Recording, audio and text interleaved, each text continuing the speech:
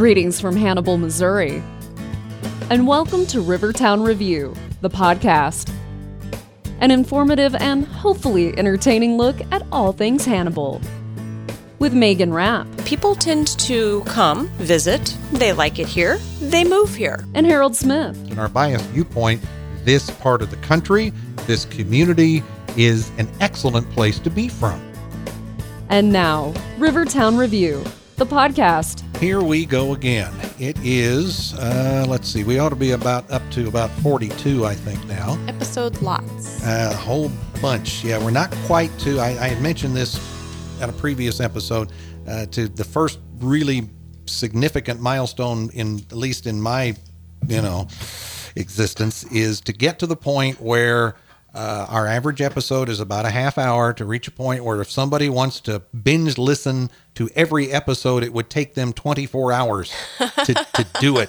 And, I'm not a math major, but that we would have to get to about 48, I think, to do that. And we're almost there. Almost there. Yeah. Almost in time to make sure someone loses an entire night's sleep. That's right. And, while binging. And then some. Yes. This podcast. But we thank you for joining us. And when wherever you went to find us, you have noticed, beginning with this episode, some new, what they call it in the podcasting biz, artwork. Our logo, the place where you go, oh, there it is. And we've had, of course, the iconic image of the Mark Twain statue at Riverview Park. We've had that for our first year, and we figured, I figured anyway, it's been a year. It's about time to freshen things up a little bit. In the digital world, a year is kind of like dog years. So we've had it for basically a decade now. Yeah, exactly. Yeah, it seems like a very long time. But then I'm thinking, okay, so what do we do it? And a recurring theme, it seems like, as we've gone along, as we talk about what motivated Mark Twain and what's motivated so many people that have come here and lived here, is the river. It's been all about the river. So some picture depicting that, and I had taken some pictures. The most panoramic view of the river is from the top of Lover's Leap. And I had some pictures of those. I'm going, no, not really. But then, as we record this, it's been, 2 weeks ago, 3 weeks ago, something like that. They do this every year in Hannibal and just up the river in Canton, Missouri. They have what they call, and I know I don't pronounce it right, it's a French term. Plein air? Plein air, something like that. It is where artists come in from all over the region, and they spend a day in Canton and they spend a day in Hannibal, and they pick a spot and they paint. They create art from wherever their vantage point is. And then at the end of the day, they have an art show and an art sale. So you can literally buy a painting that was just created that day. Fresh art made for you. Take it home with you. Exactly. Custom made. Yes, indeed. And there was a painting. Our friend Michael Gaines, who has been on this podcast before, the executive director of the Hannibal Arts Council, he posted on the Arts Council Facebook page that weekend some of the different paintings, and there was this one, and I'm going, that's it. That's the shot that I want. We need that artwork. We do indeed. And the next day, on that Monday, Michael was here, and I told him that story, and he said, I know the artist. Let me talk to him. That was on Monday, and on Wednesday, I get an email from Michael saying that he spoke to the artist, and we had permission to use the image. So our shout out goes to a gentleman by the name of John Preston. He is from Fairfield, Iowa, and he painted a watercolor, and the name of it was Hannibal Wet and Wild, which, just... You've seen the picture. Yeah, you're going wet and wild. But, who knows? Yeah. Artist prerogative. You can name your artwork whatever you would like. Exactly. To me, it's an idyllic view of the river and a pretty bridge and trees. But, it's all good. It's fine. Whatever strikes you at the time. So, yes, our thanks to John Preston for allowing us to use that as our new artwork for the Hannibal Rivertown Review Podcast moving forward. So, so our many, many thanks to him.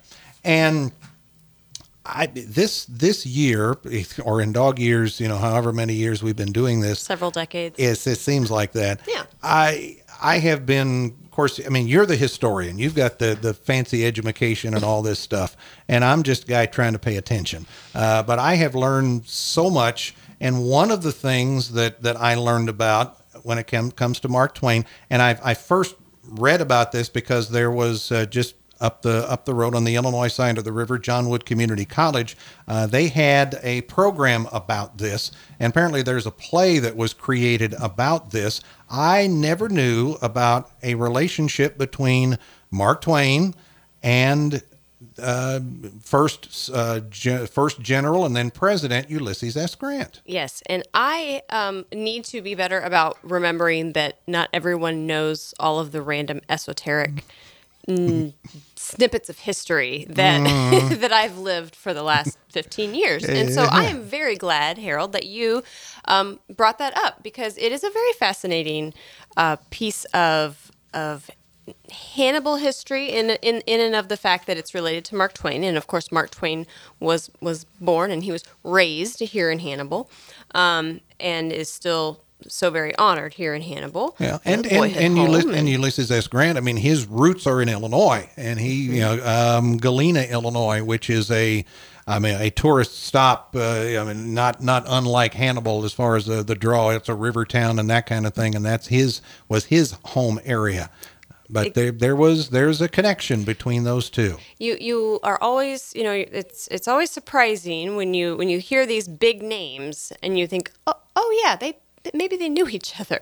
So a lot of people, especially that are followers or are interested in learning more about the Civil War or biographies of presidents, are familiar with the memoirs of Ulysses S. Grant. Apparently that is the go-to memoir when it comes to the Civil War in general, Ulysses Grant in particular. Yes, and there are many scholars that consider it the greatest military memoir ever written. Sure. So, I mean, it is the paragon of memoirs. And like I said, I think many of our readers, if they have not read it, they will at least have heard of its existence. But to me, the fascinating thing was how it came to be, how this memoir came to be written, and the relationship between Grant and Twain coming about.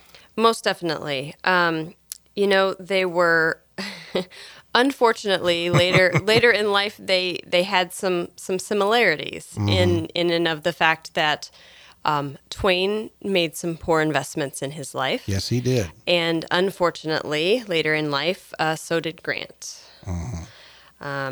He was how did you put it? The victim of basically what amounted to a Ponzi scheme. He invested a good bit of money. You were telling me he borrowed some money to invest. We'll give full credit to this joker. Ferdinand Ward was an investment banker in New York, and known as the young Napoleon of Wall Street at only 33. That'll give you an idea right there. Yeah. Turned out to be a 19th century Bernie Madoff. Pretty much. And he made off all right. Oh, yes. With everybody's money, including Grant's. And not only Grant's money, but it was actually Grant's son, kind of helped along. And he also, Grant also contacted his friend, Mr. Vanderbilt. Mm-hmm. And in talking with Mr. Vanderbilt, basically Mr. Vanderbilt said, I wouldn't give him a dime. Don't do it. Don't do it. No. However, he said that his relationship with Grant mattered more to him than his belief in the fact that this wasn't going to work. So he made him a personal loan of $150,000 to Ulysses S. Grant, which Grant then in turn gave over to Ward. Which, I mean, $150,000, I mean, that's a chunk of change today. But if you translate what that was, in the 1880s. In the 1880s, yeah. You translated that into today's dollars, and wow. As a whole lot of money. A whole lot. Big chunk of change. So, unfortunately, after the Ponzi schemer took off with all of the money, Grant was, obviously, he was a man of integrity. Now, at that time, former presidents didn't have pensions. I mean, he didn't have a pension. Yeah, we talked about that. It didn't start until Harry Truman was the first president to get a pension. Exactly. So you think, oh, but he was a general. He was a president. He must have had. Nope. No, not back then. So Vanderbilt offered to forgive the loan, but Grant refused, and he actually gave him with some of his medals, his uniforms, and other objects from his illustrious past. And with that, Vanderbilt considered the debt settled. So he actually, as a man of integrity, Grant said, "No, you're here, medals, et cetera, et cetera." Interestingly enough, with his wife's permission, Julia, who was Ulysses Grant's wife, with her permission, Vanderbilt later donated those historical items to the Smithsonian. And they are there to this day. So he lost all of this money. He gave many important items to Vanderbilt, and then, bankrupt. And then he gets his cancer diagnosis. Yes. Big time. So, just let that sink in for a minute. Thank you for joining us for the Hannibal Rivertown Review Podcast. We'll get back to the show in just a moment. We want to remind you that if you like what you're hearing, be sure to subscribe and leave us a review. Also, for comments and suggestions, you can email us at rivertownreview@gmail.com and visit us at rivertownreview.com and Rivertown Review on Facebook. Yeah, talk about a 1-2 punch. Becoming bankrupt and then being diagnosed with advanced throat cancer. Yes, he'd start out with pain at the base of his tongue that made him difficult for him to eat. He was 62, and he had cancer. Of course, it was terminal at the time. So he met with a publisher at the Century Company who offered him a deal to write his memoirs. And it just so happened, the fates, fortune, however you want to put it, smiled upon Grant at this moment, because it just so happened that Mark Twain, who was a friend of his, was there during this meeting. And he knew a publishing deal was in the works. And what Century was going to give him was 10% of the royalties, which was considered low for even an unknown author at the time. So even if you were a complete unknown person, 10% of the royalties of a book was, they were trying to fleece him. Absolutely fleece him. Take advantage of the fact that he had no choice but to do it, and he was on borrowed time trying to do it. And he had already made kind of an agreement. Century. He said, Twain said, "Don't do it. Do not do it. That is an awful, awful deal. Hold off on signing that contract." Grant felt honor bound because he had, Century had come to him first, and so he felt honor bound. Then Twain reminded him that he had offered to publish Grant's memoirs years before, and so and at this time, so of course Grant is depressed, he's bankrupt. Twain's not doing so well himself right now. No, he had just, if you want to talk about money,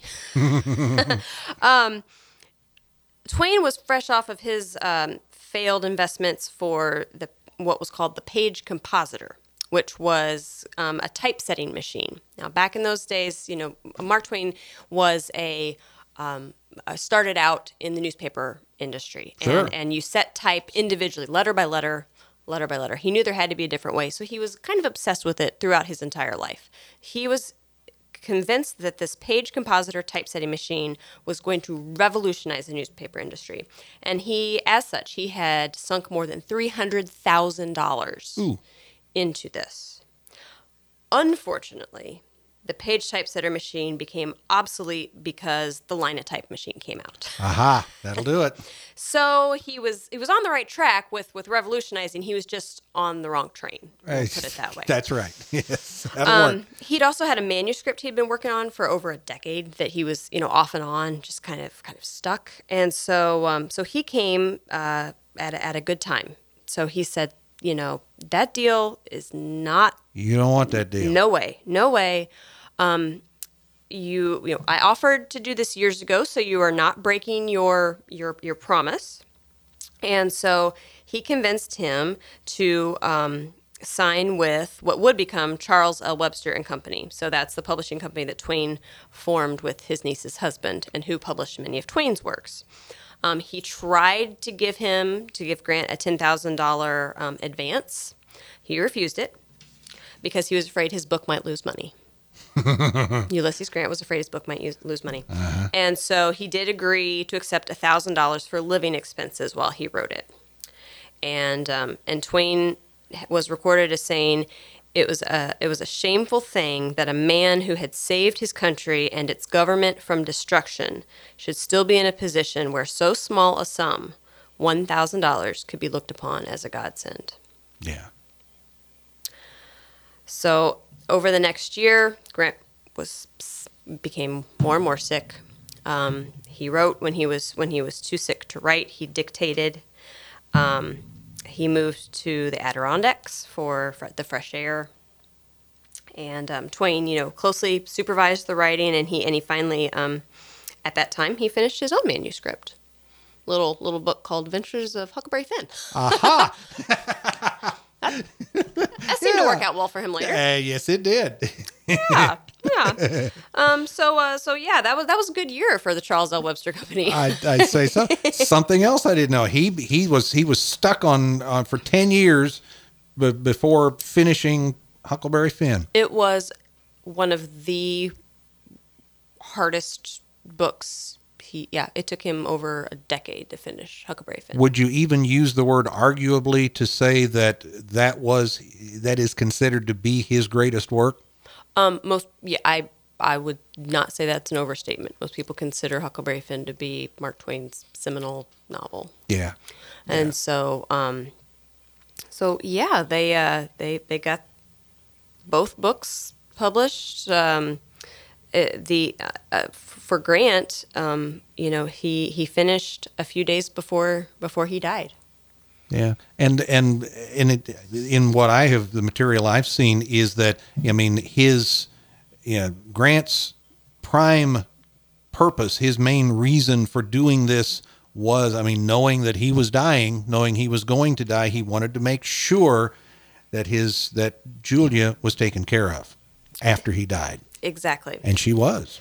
His wife Julia, as we'd said before, Twain had offered to help, publish his memoirs years before. It was just something that he was never done. Once he found out that he had cancer, that's why he was doing it. He wanted to make sure that Julia was provided for, and because of the publishing and the way that Twain helped with that, Julia's royalties earned $450,000, which in today's money, I believe they say it's around like 10 to 11 million. Yeah, the numbers I have here are just about that. Yeah, that's right. Yeah, the book did well. Continues to the personal memoirs of Ulysses S. Grant.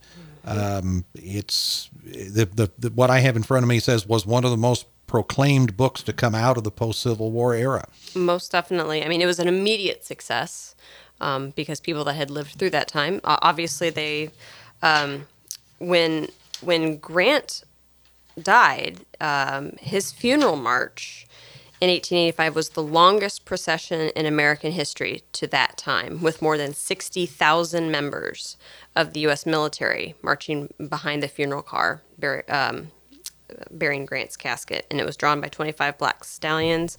Pallbearers included generals from both the Union and the Confederate armies. I mean, so this man was, mourned. The entire country mourned, and obviously they wanted to read his memoirs, and that saved Julia from bankruptcy. Indeed. And something else that I ran across was Mark Twain, not only, of course, publishing the book for him, but also had a kind of a marketing campaign that went on to help sell the book. Talked about using former veterans. They canvassed the northern states. Usually they dress in their old military uniforms, selling the books. It allowed them to sell both initial printings, about 350,000 books at the time of his death. Of course, very popular, as you say, very popular in the North. He used that popularity, Twain did, to increase book sales. And it says, in addition, each set included a letter that appeared to be a handwritten note from the great general himself, which increased the popularity. If anybody knew marketing before there was such a thing as marketing, quote unquote, it was Mark Twain. It's the Tom Sawyer principle. What? Yes. That's right. I guess I will give you the honor of painting this fence for me, but what are you going to give me for it? So, he knew how to wag the dog. And back in those days, the books were sold by subscription. So people signed up to buy the book before the book was ready. It's not like you'd go to the bookstore and you have bunches of copies. You wanted the subscription so that you would know how many copies to print. Because if you already had a guaranteed 50,000 copies sold, boom, you're good. You're good to go. So having people dressing up in their... I mean, come on. How are you going to say no to a Union soldier? No, I don't want to buy Ulysses S. Grant's memoirs. I mean, come on. Exactly. It's like when Girl Scouts come to your door. How are you going to say no? You're not going to buy cookies. Come on. Give me all your Thin Mints, and nobody gets hurt. Exactly. That is how that works. And of course, this is 1880s, and if I remember correctly, I mean, Mark Twain wasn't even done when it came to financial, reversals along the way. No, he was not.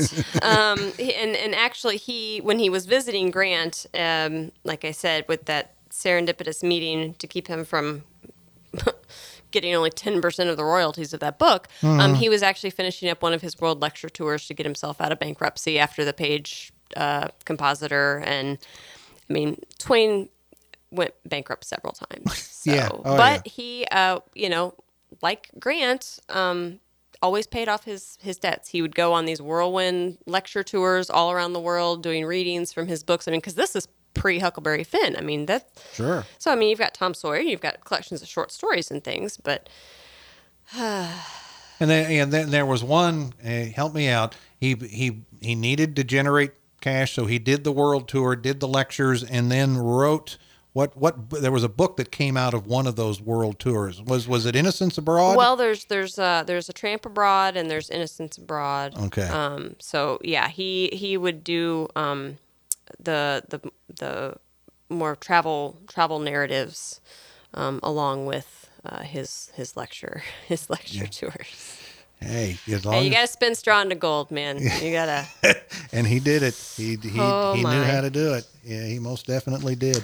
So, if you didn't know that there was a connection between Grant and Twain, if not Hannibal, now you know. Now you know. That's right. And we hope that you have enjoyed this, because